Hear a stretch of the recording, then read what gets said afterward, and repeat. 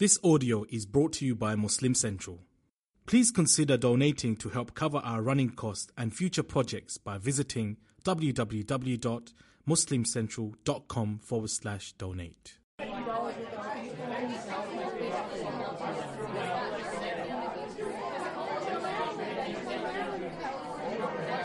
Assalamu alaikum, Abdullah. Alaikum salam. Hey man, I got one of those epic questions. Sure. So good.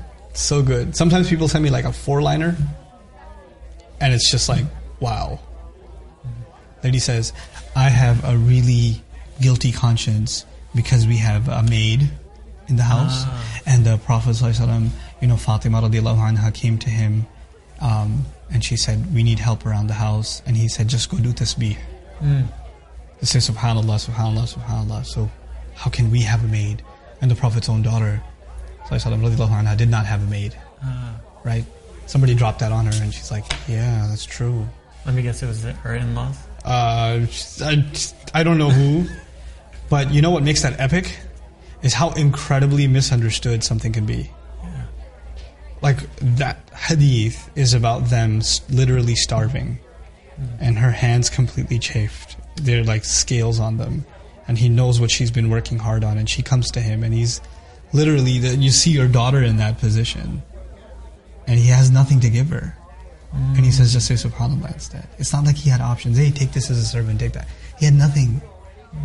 He was starving himself at the time, sallallahu alaihi wasallam.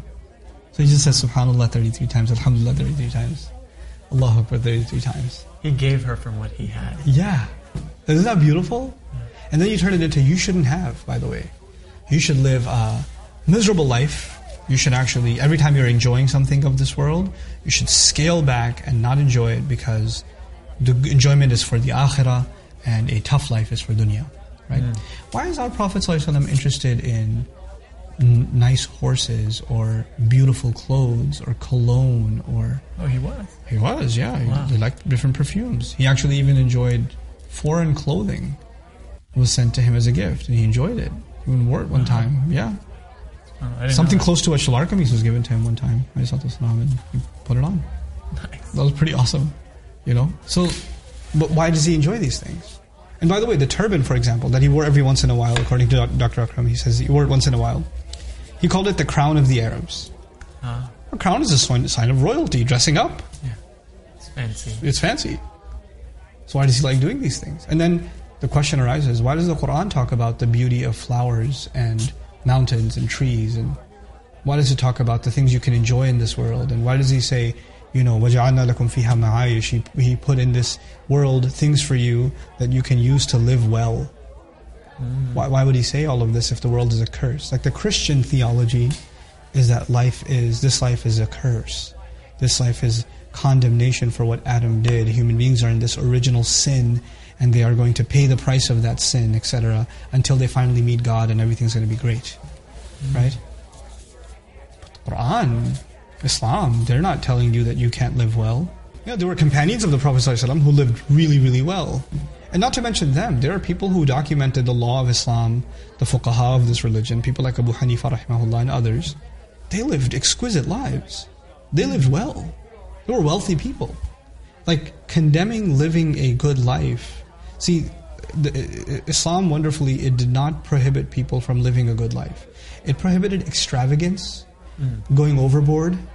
But then the question is, going overboard for a guy who makes $50,000 a year is different from going overboard for a guy who makes $30,000 a year. Yeah. And that's different from going overboard for a guy who makes $1 million a year. Right? They're different standards, aren't they? Like when this guy at 30K is looking at a car, he's looking at a different search. Yep.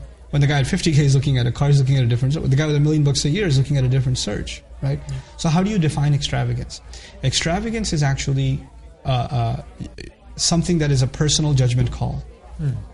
It's not a standard in society, this is extravagance and this is not. It's actually a personal judgment call. There is one little caveat though, that we have to understand about extravagance. If people around you, in your immediate circle, because everybody's in a social setting. Yeah. And people that are similar in their financial situation tend to live closer to each other. Yeah. That's just naturally the case in the world. Right? You don't have people that live in hut, mansion, hut. That doesn't work. That's not how the world works, right? So people end up in similar economic circumstances, right? So people that live in an apartment complex, it's a nice apartment complex, you could imagine that the average income is close to everybody, right? Because they can afford that kind of housing. And some other neighborhood is different. And some other more expensive neighborhood is different. Extravagance can also be about what you do in, especially when it comes to lower income communities, where you have people that are living tough lives, and you go out of your way to display your wealth to those people to make them feel like they have nothing. You see what I'm saying? Yeah. That's what وَخَرَجَ عَلَىٰ قَوْمِهِ فِي زِينَتِهِ. Allah talks about Qarun. He came decked out, with his ride and his posse, and he's going through the ghettos of the Israelites, where they live as slaves. And people are looking like, oh, I wish we had what he had. That's extravagance. That's extravagance. But there are other aspects of, there are scholars who lived in literally mansions. They had servants. Everything. But you know what? That doesn't mean that they have material in their heart. They have material in their hands, and they use it. And they use it to do a lot of good too. Then the other beautiful thing in the Quran about this subject, I love it. It's so well said. I think Allah says it and nobody can say it better. وَلَا تَتَمَنَّوْا مَا فَضَّلَ اللَّهُ بِهِ بَعْضَكُمْ عَلَى بَعْضٍ. Don't wish for the kinds of preferences Allah gave some people over others. Allah gave me certain talents. He also gave me certain weaknesses. Those are mine. I have to make the most of them. Allah gave somebody else a different equation, a different balance, a different set of recipes, and they're made up of that. That's their package. Somebody else has a different package.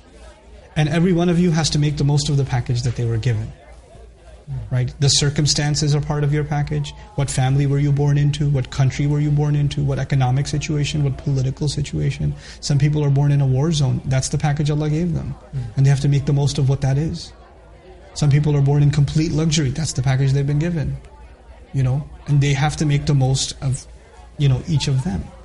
That's what has to be done. So that's the nature of this life. Allah did not make a monotonous, like everybody should have a perfect life. And by the way, if you don't talk about religion for a second, you leave religion out of it.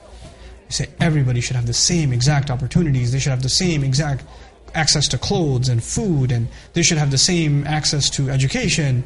Wow, that sounds a lot like communism. Yeah. Doesn't it? Yeah. Some people sometimes they frame these kinds of things without even realizing what is the logical conclusion to what you're asking about. It's been tried already, people. And if someone has a lot and they're just hoarding their wealth and living this simple lifestyle, that's being miserly. That's the opposite on the other side. That's also a problem. That's also, يَحْسَبُ أَنَّ مَالَهُ أَخْلَدَهُ جَمَعَ مَالًا وَعَدَّهُ. He gathers money and counts it. That's all he does. Yeah. He's got bags and bags of money. He never spends a penny of it. So the Quran is not saying you can't make money, and the Quran is not saying everybody has to be equal, but the Quran is talking about a kind of an even distribution. Right? The wealthy should be more generous in their spending. Allah will ask them more about how they spent, how generous they were. But at the same time, they're not cursed for eating nice food or dressing nice clothes or etc. etc. That's not something that they're answerable for unless they earned it from impermissible means. Or unless they took somebody else's right and earned that money. So now, here's that last part. Let's talk about the reality of our world. People like to talk in ideals. We have to ground everything back to reality. In reality, there are people who become very wealthy by doing corrupt business practices. That's the reality. In reality, there have been government officials that have bled people dry to get to the wealth that they have. In reality, there are people that own large amounts of land in some countries and they've actually taken the land from poor people. They've done that. It's a reality, right? And if these people are now looking for some religious justification, Allah says that you can live a good life. Well, you can live a good life, but you're going to pay for what you did to people. Even the smallest amount of cheating in the Quran, وَيْلُ لِلْمُطَفِّفِينَ, right? Yeah. The worst terrible destruction is for people who skim off the top. Mutaffifin, the people who skim off the top. Just a little. Just a little. They're not robbing people blind. They're robbing them enough so they won't notice. What do you call those on phone bills? Miscellaneous expenses? Or miscellaneous fees? Wow. That. Allah says, I'm going to come after those people. Right? Subhanallah. So it protects the consumer. But, at the individual level, yes, everybody's going to have different sets of challenges. And that's part of the beauty of this life. Yeah. Something came in my head. It's so awesome. In the Quran, Allah talks about how He created the same earth. The earth has dirt. Dirt is dirt wherever you go. It's the same water. Water is water wherever you go. But flowers of different color come out. Plants of different nature come out. Yes? Yep. Human beings are all made of dirt. Mm-hmm. But what comes out of us and what we're capable of is entirely different. Yeah. If all the plants of the earth were the same, imagine what a boring planet this would be. How unlivable it would be. And if that's true of the world of plants, of life on this earth, that has the same water and the same earth, then Allah gave the same guidance, and we're made of the same dirt. Just like rain comes from the sky, guidance comes from the sky. Just like the plants are resuscitated because they're made from dirt. We're made of dirt, we're resuscitated by revelation. But if we were all the same, there would be no beauty left on this earth. Our diversity gives this earth and our life beauty. Subhanallah.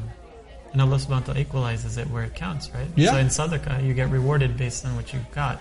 That's exactly right. So one can't say he has more, so he can do more. No, you'll be, I mean, that's the other thing of relativity. The theory of Islamic relativity, I'll tell you the theory of Islamic relativity. I've got $10, that's all I got. Mm-hmm. You've got 10 million bucks.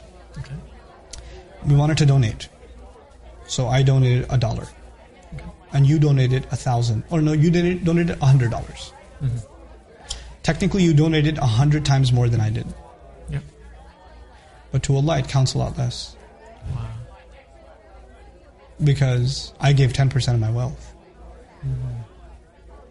You gave a minutia percentage of your wealth. So the sacrifice you made is actually much smaller than the sacrifice I made. Now the thank you check or the thank you note that the non-profit will send you is going to be bigger than they might not even send me anything because I just gave $1. But to Allah, that dollar, that quarter, that penny is worth far more than even sometimes $50,000 or $100,000 or $1 million for a billionaire who gave $1 million. And that's worth less. Because Allah is interested in quality. Right? So when we compare people, we're comparing quantity. And Allah wants to see who will rise at the level of quality regardless of the quantity they have in this life. That's not what we're being tested on. We're being tested on our quality. That's where the test lies. So everyone has the opportunity. It's just exactly. The thing that is being tested, this guy inside, the billionaire has it, and the bankrupt one has it, and the homeless guy has it too. That's what's being tested. SubhanAllah. Beautiful religion, man. I'll see you next time, inshallah. Barakallahu wa lakum. Assalamu alaikum.